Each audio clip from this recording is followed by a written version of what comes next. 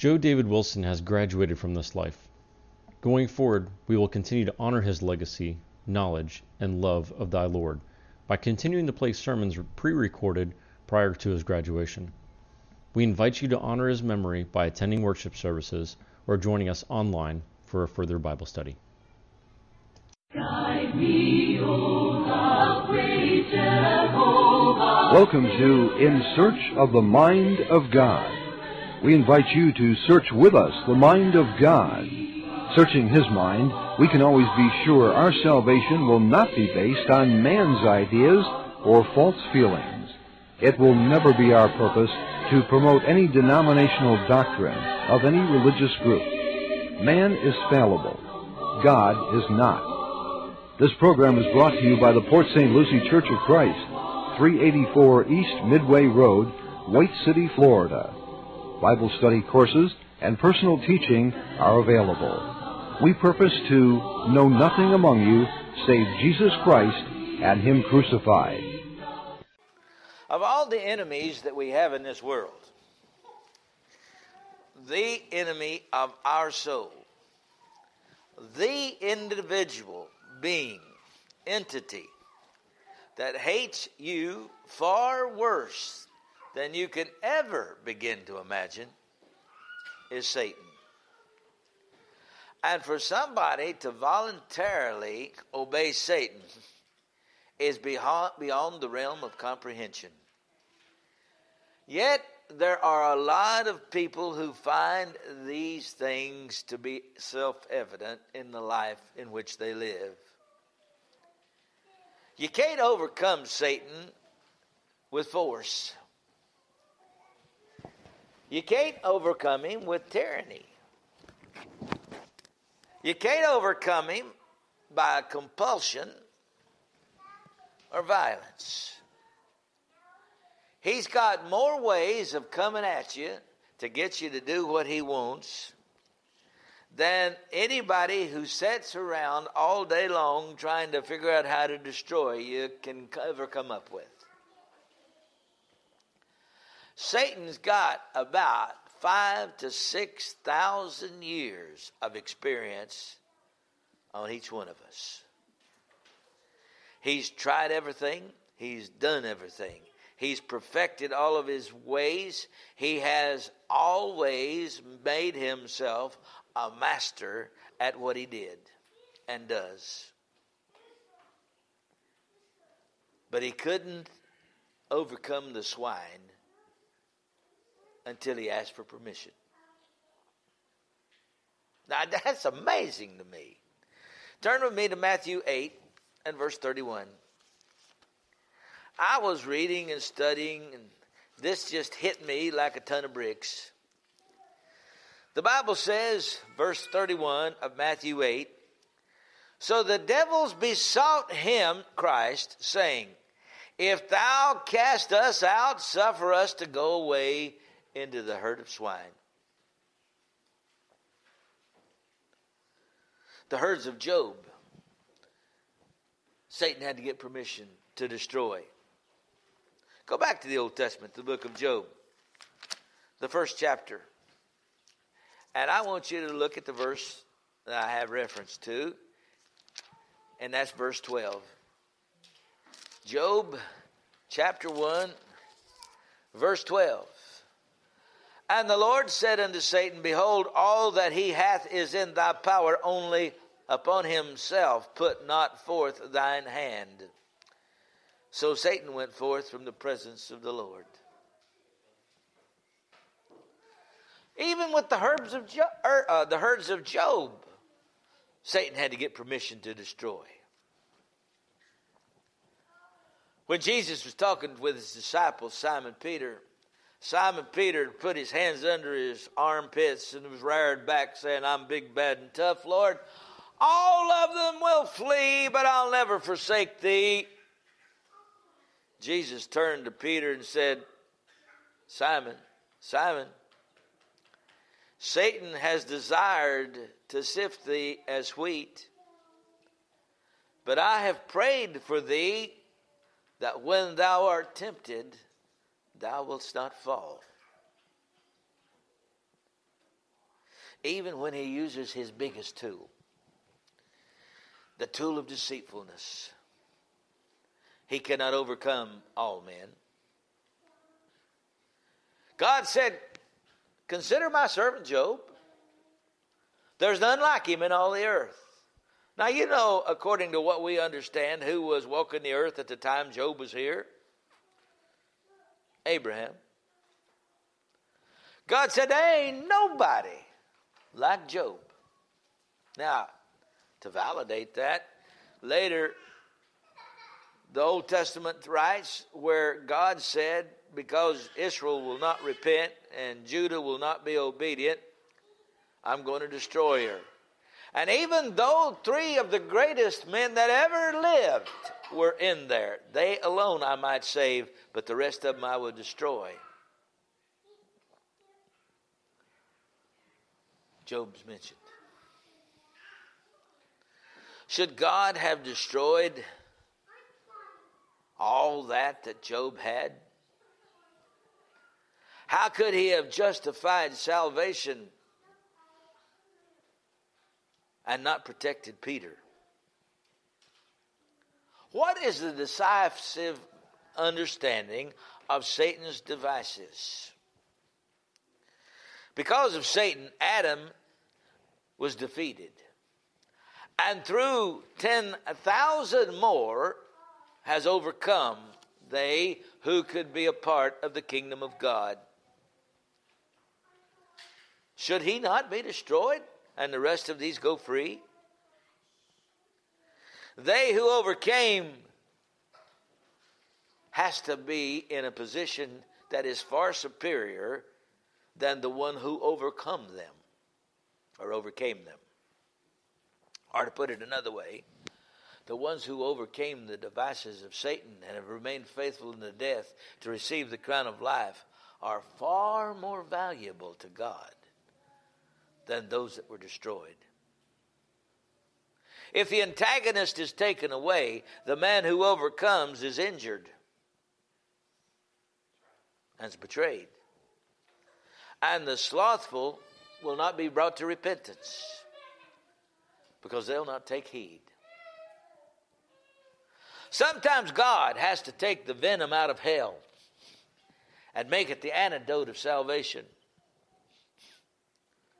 In the Old Testament, when the children of Israel wouldn't be obedient, wouldn't march forward, God told Moses to take a stake, put it in the ground, and put one of those snakes on it. And he said, he that looks on that snake shall live. Now, the very thing that was destroying and killing all those people,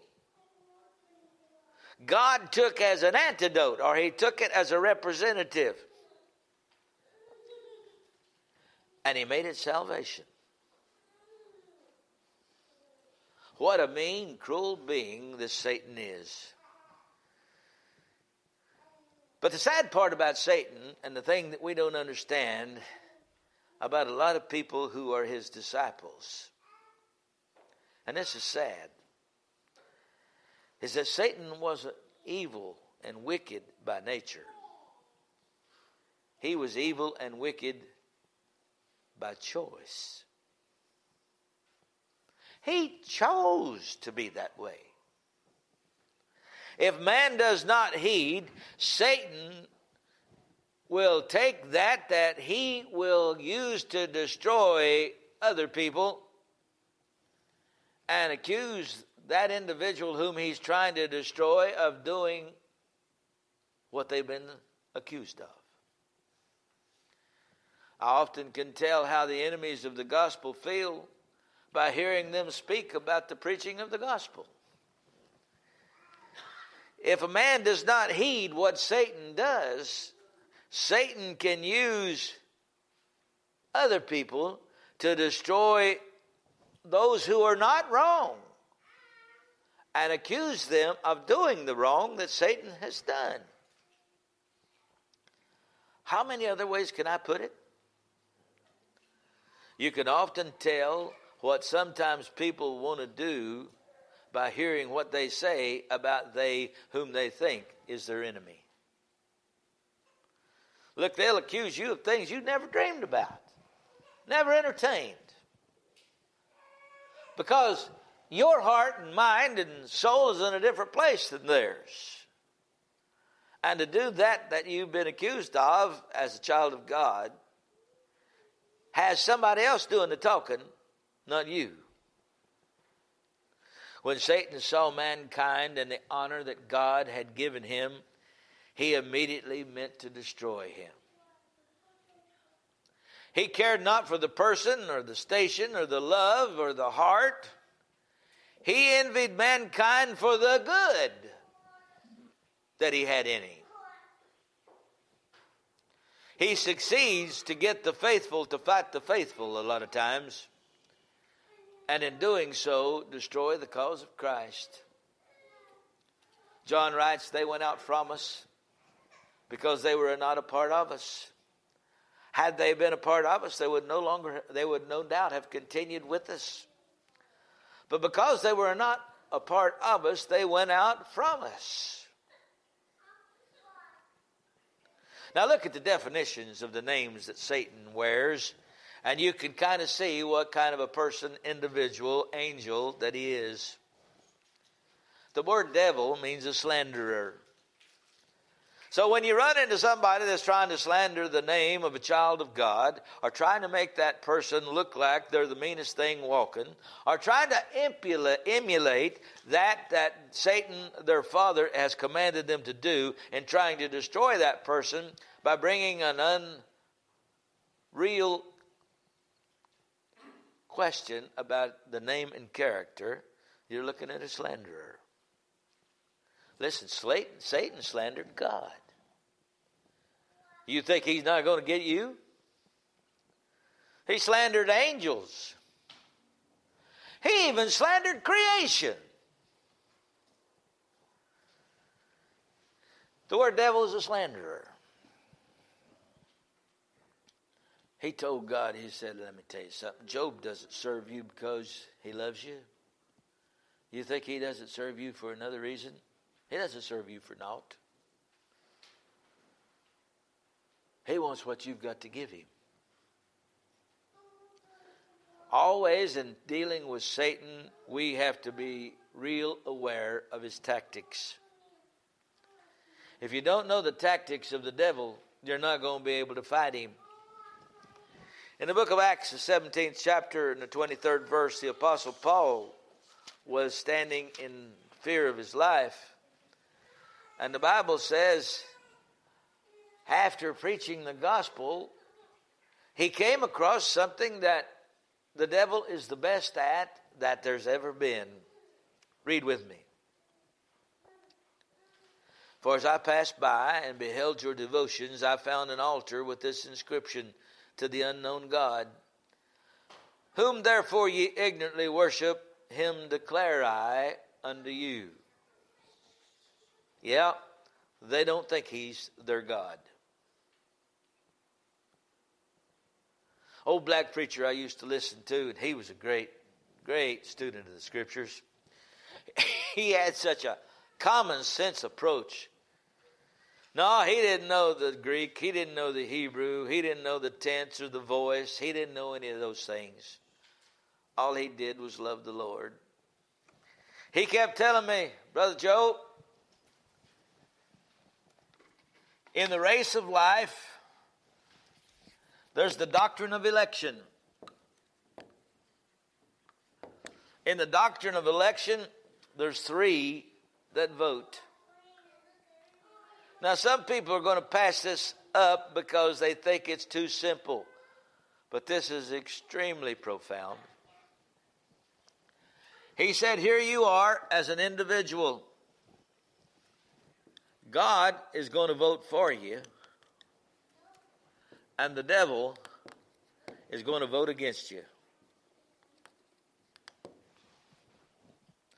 And you have to break the tie. God the Father sent God the Son who died on the cross.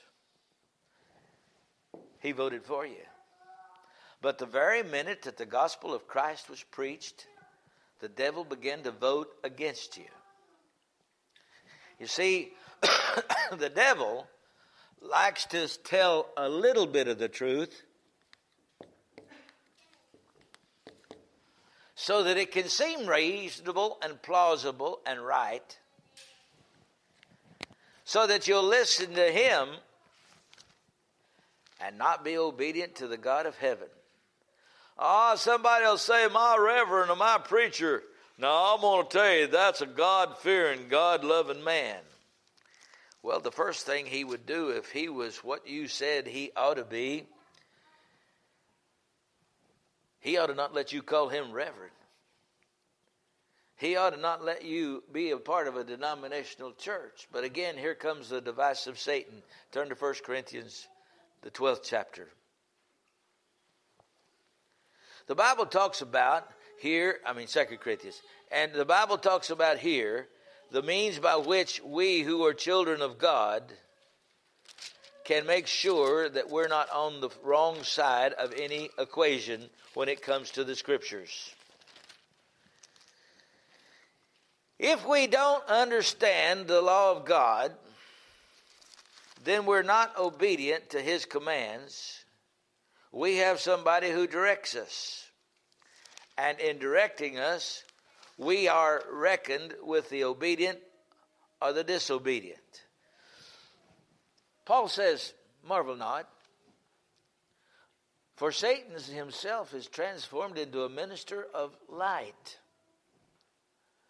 Therefore, it is no great thing that his ministers are transformed as ministers of righteousness, whose end is according to their works. 2 Corinthians 11, 14 and 15. The devil's going to tell part of the truth. He's going to tell God is love. He's going to tell that you have to obey God. But then when it comes to the point of how you obey God, he's going to change it just enough. Jesus said, he that believeth and is baptized shall be saved. Satan's angels come along, or his servants, his preachers, and teach. No, he that believes is saved, and he can be baptized to join his denomination. Somebody say, well, what's the difference? Eternity with God. The Bible says upon the first day of the week, the disciples came together to break bread.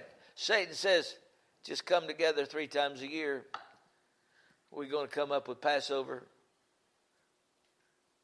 We're going to come up with Pentecost. We'll come up with Christmas. You come 3 times a year, you can go to heaven like that. And the guileless and the unlearned and the disobedient are going to hear just a little bit of truth. Well, Jesus did die at the period of time called the Passover. And on the day of Pentecost, the gospel was first preached. And it should be just reasonable and right to celebrate the birthday of our Lord. So we think that this is probably okay. And they never search the Scriptures to see if in them those things are taught. Because Satan has been good at deceiving those who don't follow the truth.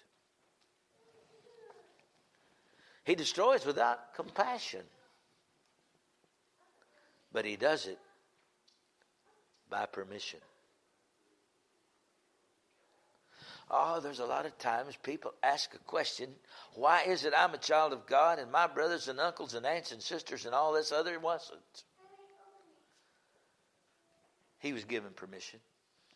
Folks, he couldn't even kill the pigs without permission.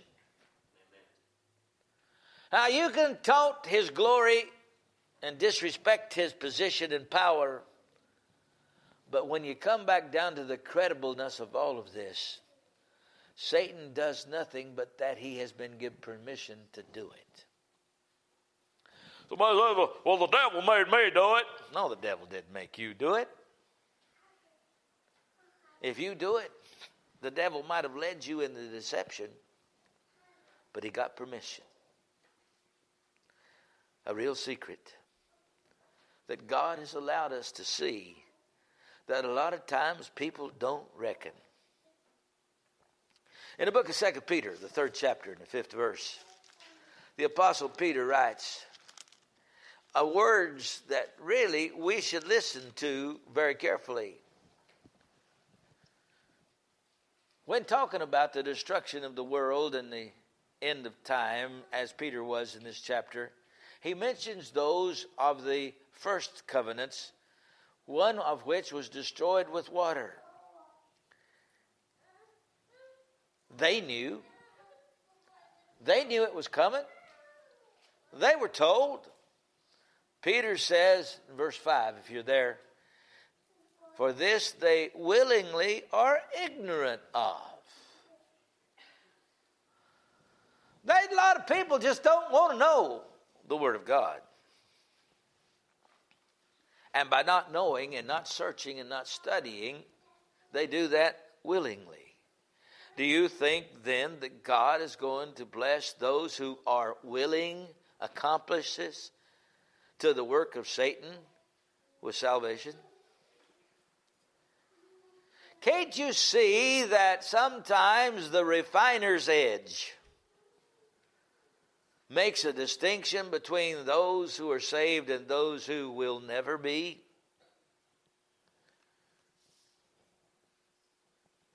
There's a lot of times that as we look at the parallel between Satan and error and denominationalism, we know and can reckon that one has to be from the other. Jesus said, "Ye are of your father the devil," in John 8:44. Well, Satan never fathered anybody spiritually, did he? Oh, yes. He got a whole bunch of children out running around. Do they wear his name? No. Do they believe the doctrine that Satan is taught? Yes, and it can be multifarious, or it can be multi-dimensional, or it can have many different things in it that are involved. But they'll get along together.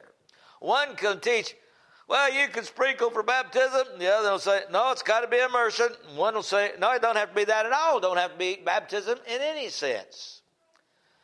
And yet they can all come together in agreement for a big religious extravaganza and let on like that everybody there is a child of God, when represented there are about 100 different ways to become a child of God that Satan came up with. And what hopefully is not there are those who are part of the one Lord, one faith, and one baptism that Jesus started. He said, Father, I pray that they all might be one, as thou art in me and I in thee, that the world might believe. Now, he's not the cause of our ills. We are. He causes judgment to come upon us because, being the enemy of the weak, he preys on and is the inventor of misery. But usually, most of the time, you can recognize the devil and his servants is because they're just never happy. There's something always going to be wrong with anything that happens. He invents misery. He intends for people not to be happy. He enters the desperate whose ways from God will not get them their desires, and they're not even happy about that. He seeks the mastery of our conscience, and so his commands seem rational and not really as bad as God's. And so we think we can get away with it. And we come up with the idea and the conclusion that sin's just not really that bad. It's just the story somebody's told me. But he's your God, your deity. If you stay at home when the Lord's family comes together, when the rest of your brethren meet with the Lord and you're not there, when the gospel of Christ can be preached faithfully and forcefully, and you attend where it isn't done that way at all, and you're deceived and seduced into thinking you're doing the will of God. He loves the loud and the ostentatious and hates the humble and repentant. And any time that you look at Satan and his ways, you're going to see these characteristics usually fit most of the time. Jesus gave an example one time of Satan and his people. He said there were two men went into the temple to pray. One was a publican and the other was a Pharisee. And the Pharisee stood back in the temple and said, Lord, I'm good. Ain't you glad I'm on your side? Lord, what would you do without me? I'm number one stuff. I'm prime pedigree. He looked over at that publican or that sinner and he said, I'm glad I'm not like him. I fast. I tithe. I'm just the best thing that ever happened to you, God. Aren't you glad I'm on your team?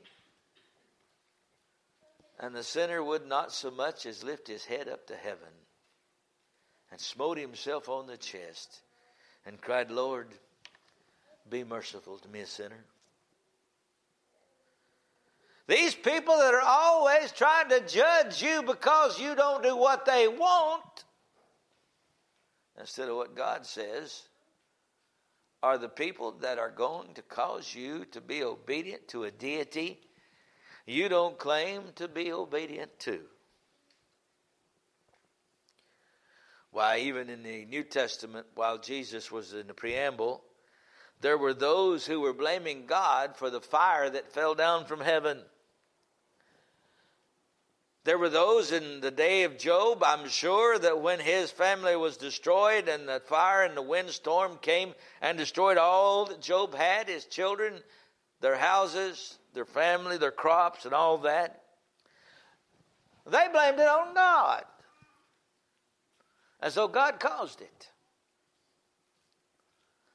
Because Adam was slothful and didn't pay any attention to business, he fell. And I'm sure a lot of times blamed it on God. Where Job did not blame it on God. He championed the cause of God. There's a lot of times things hurt. And some, and for us, now's the time of pain. But we don't have to involve ourselves in that for eternity.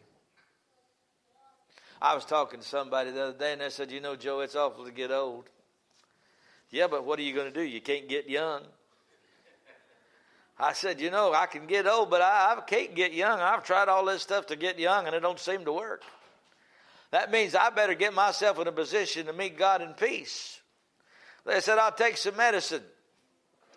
Well, now you go and you take the medicine that has been given you by a qualified doctor and you may be healed of your malady. But what about the person that takes some medicine from an unqualified doctor and dies? Medicine sometimes kills. Now, for a child of God, the medicine of the gospel will kill the desires that Satan has put in their heart, will kill the denominational doctrine, will kill the denominational church. And when you talk about the gospel of Christ to them, they'll say, well, that offends me. That makes me mad. I don't want to hear that. Well, the cause of Christ, the gospel of Christ will cause that to be done. Learning what and how Satan acts and his devices should be able to help us to ward him off, to withstand him.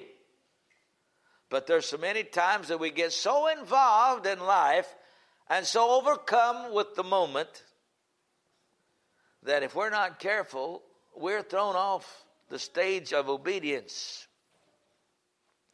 because he's made it seem so plausible that it has to be.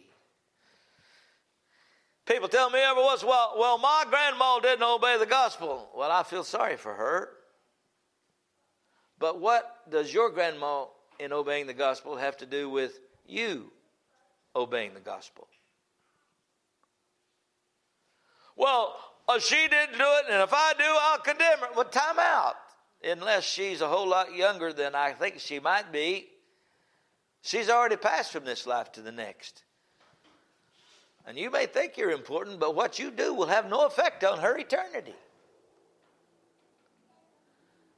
And if you let her and her unqualified obedience determine what you're going to do to obey God. Don't blame that on your grandma. Blame that on a loyalty that God has not sanctioned.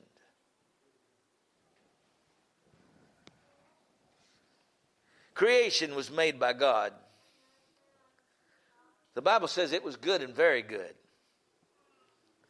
But between the time of creation and the Hadean world, Satan came about. I don't know how long that was. But I know it didn't take God long to take care of the situation. For the Bible says, Matthew 25:41, that God made hell for the devil and his angels. And there Satan's dominion was established. And from that point, he began to try to make and take over the world. Now, these eyes that we have at our head were made to see the glory of creation. But what we have can be used to be our own enemy. And the eyes that God gave us to see his glory can be used to lust after things that we cannot have, or plot the demise of that person that we don't want to be involved with. A thing that is that so nobody else can have it but us, we're going to have.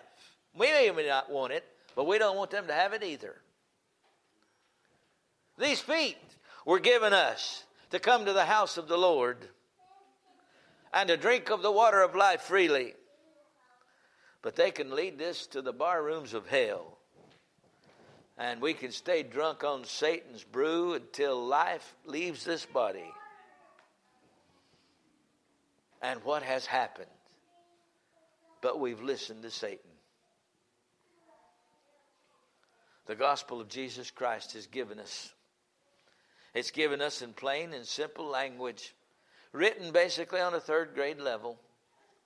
And this gospel is such that we can read it and understand it. Listen, it takes a person who is not even a nitwit who can understand, he that believeth and is baptized shall be saved. But what has Satan done?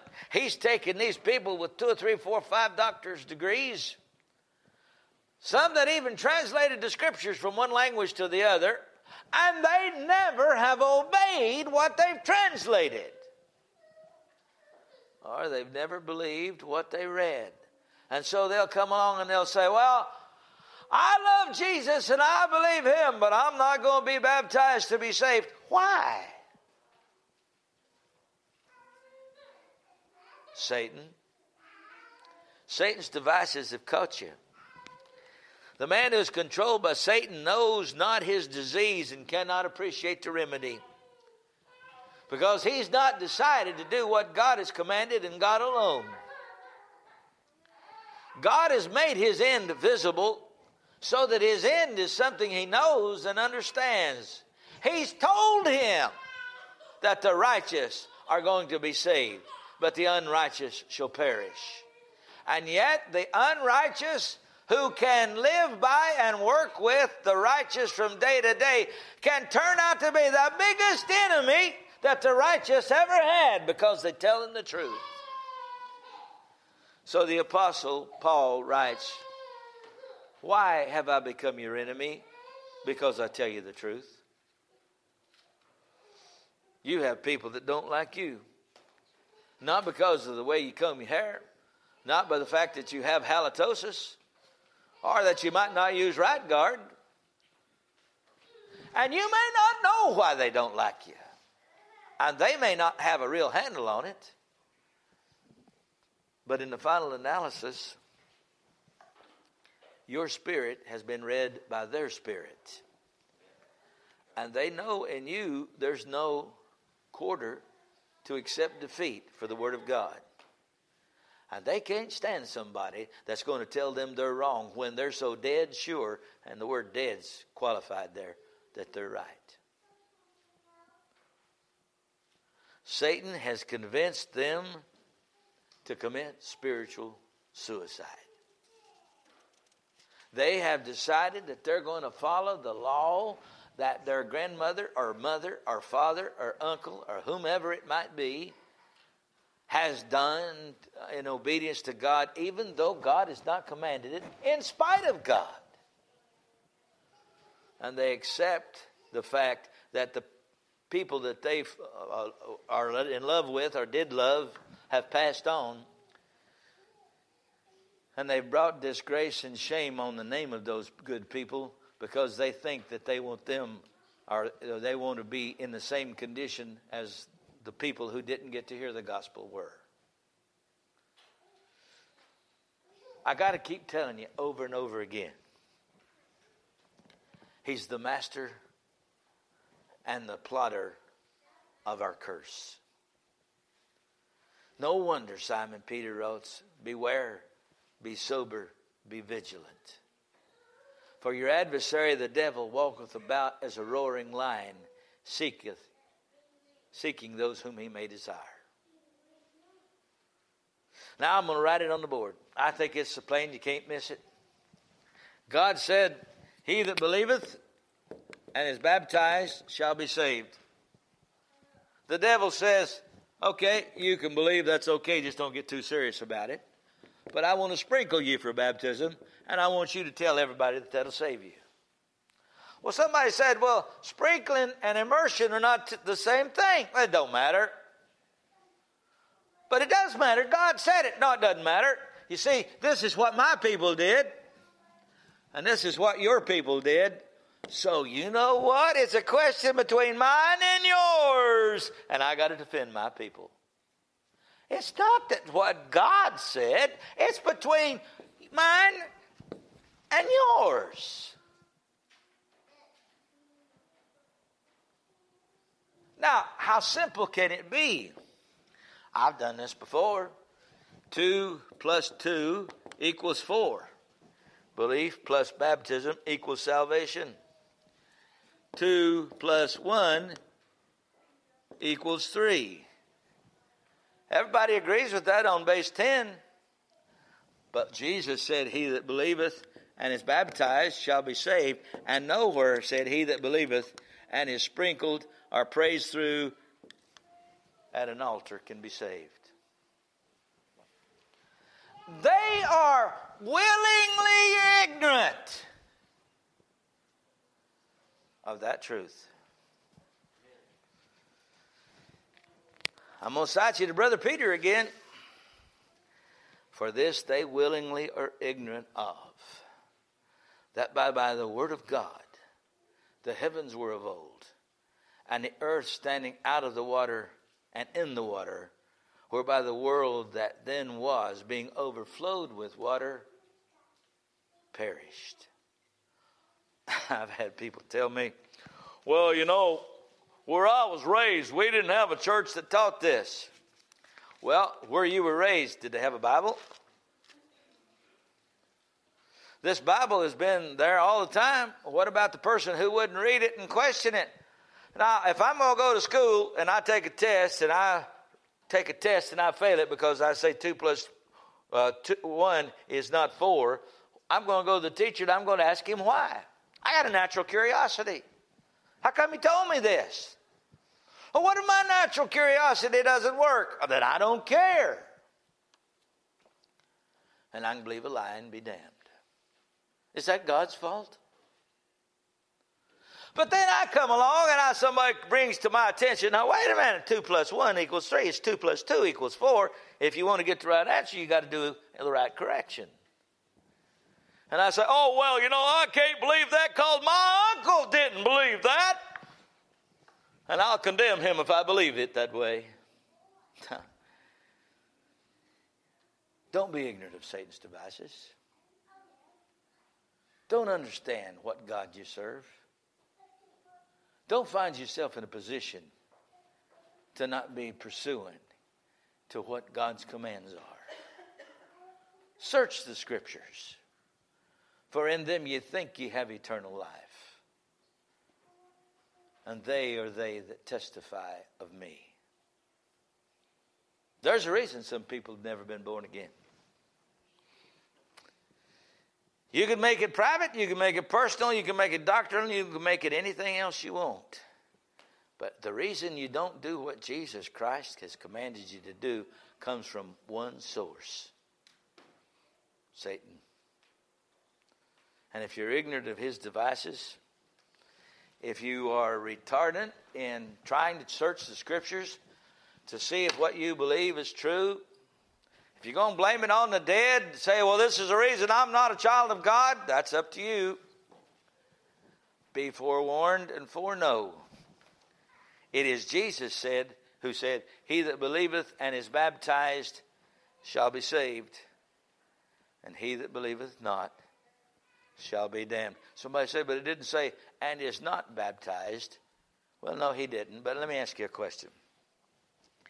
He that drinks liquor and gets drunk will become an alcoholic sooner or later. Did I say he that just drinks will not become an alcoholic?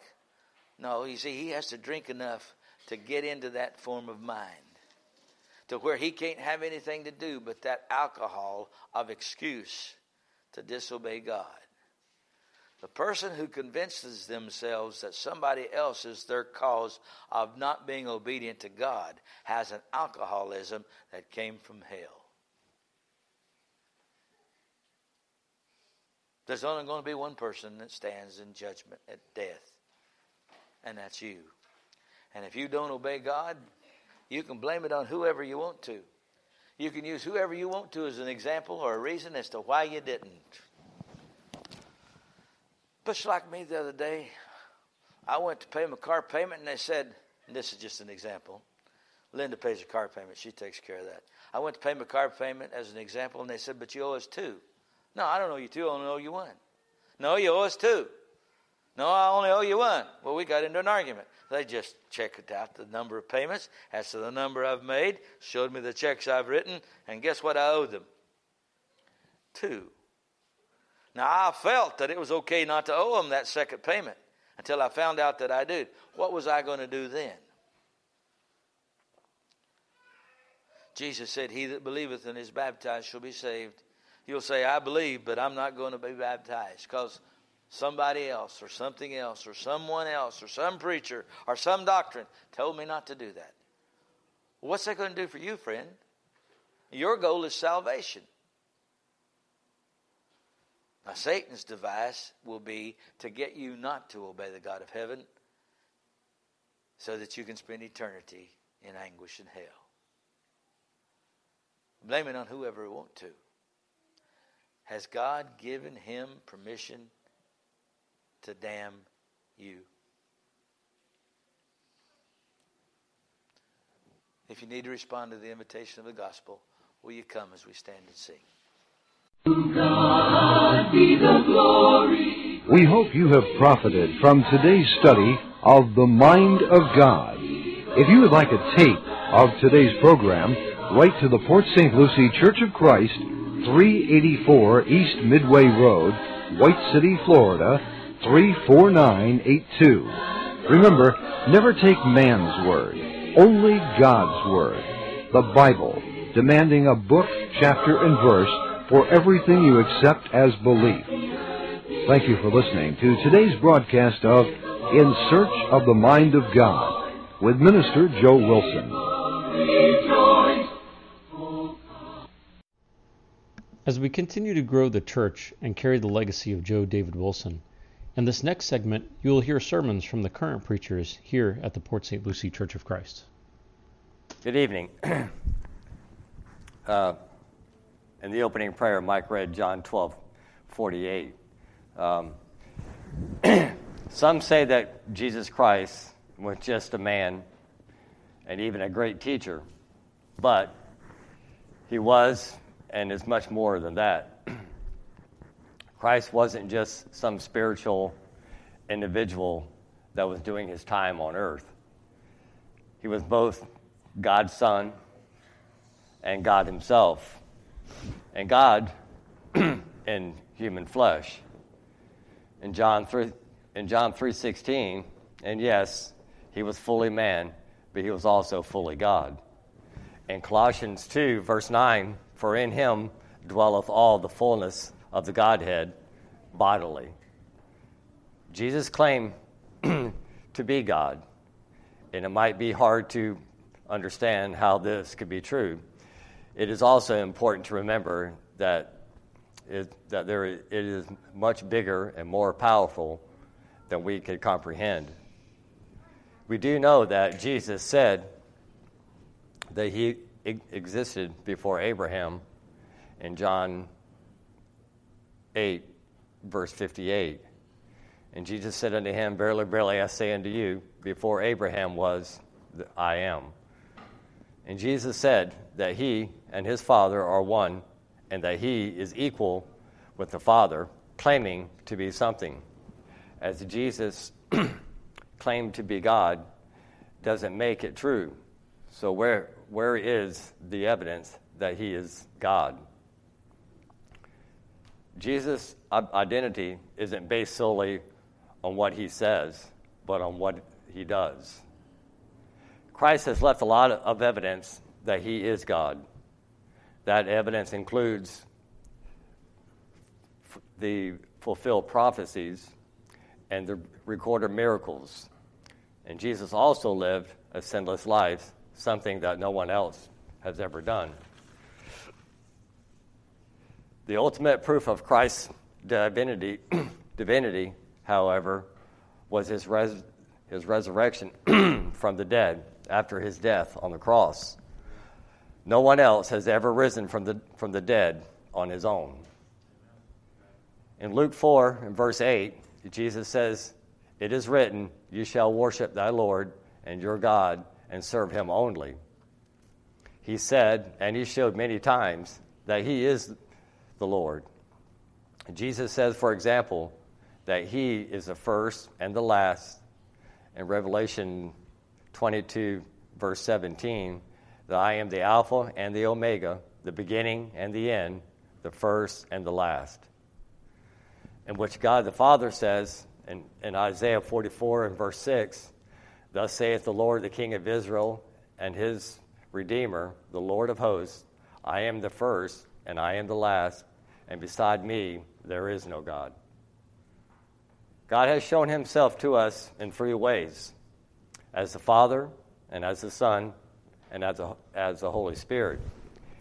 Each has a separate function, and yet they are all united as one God. Now, Jesus being called God's Son, does that mean that God had a wife? God has never had a wife. God has always coexisted before time began, before the Garden of Eden, and even man himself. God has always been. Calling Jesus God's Son is an expression of his role in relation to God the Father. Unlike us, Jesus was not conceived by two earthly parents. He was born of a virgin through a miraculous work of God. Being born of a virgin might seem impossible. Even Jesus' mother Mary asked, how would this be? And that is stated in Luke 1 and verse 34. And then said Mary unto the angel, How shall this be, seeing I know not a man? And yet God is all-powerful and made a way for Jesus to be born as a human.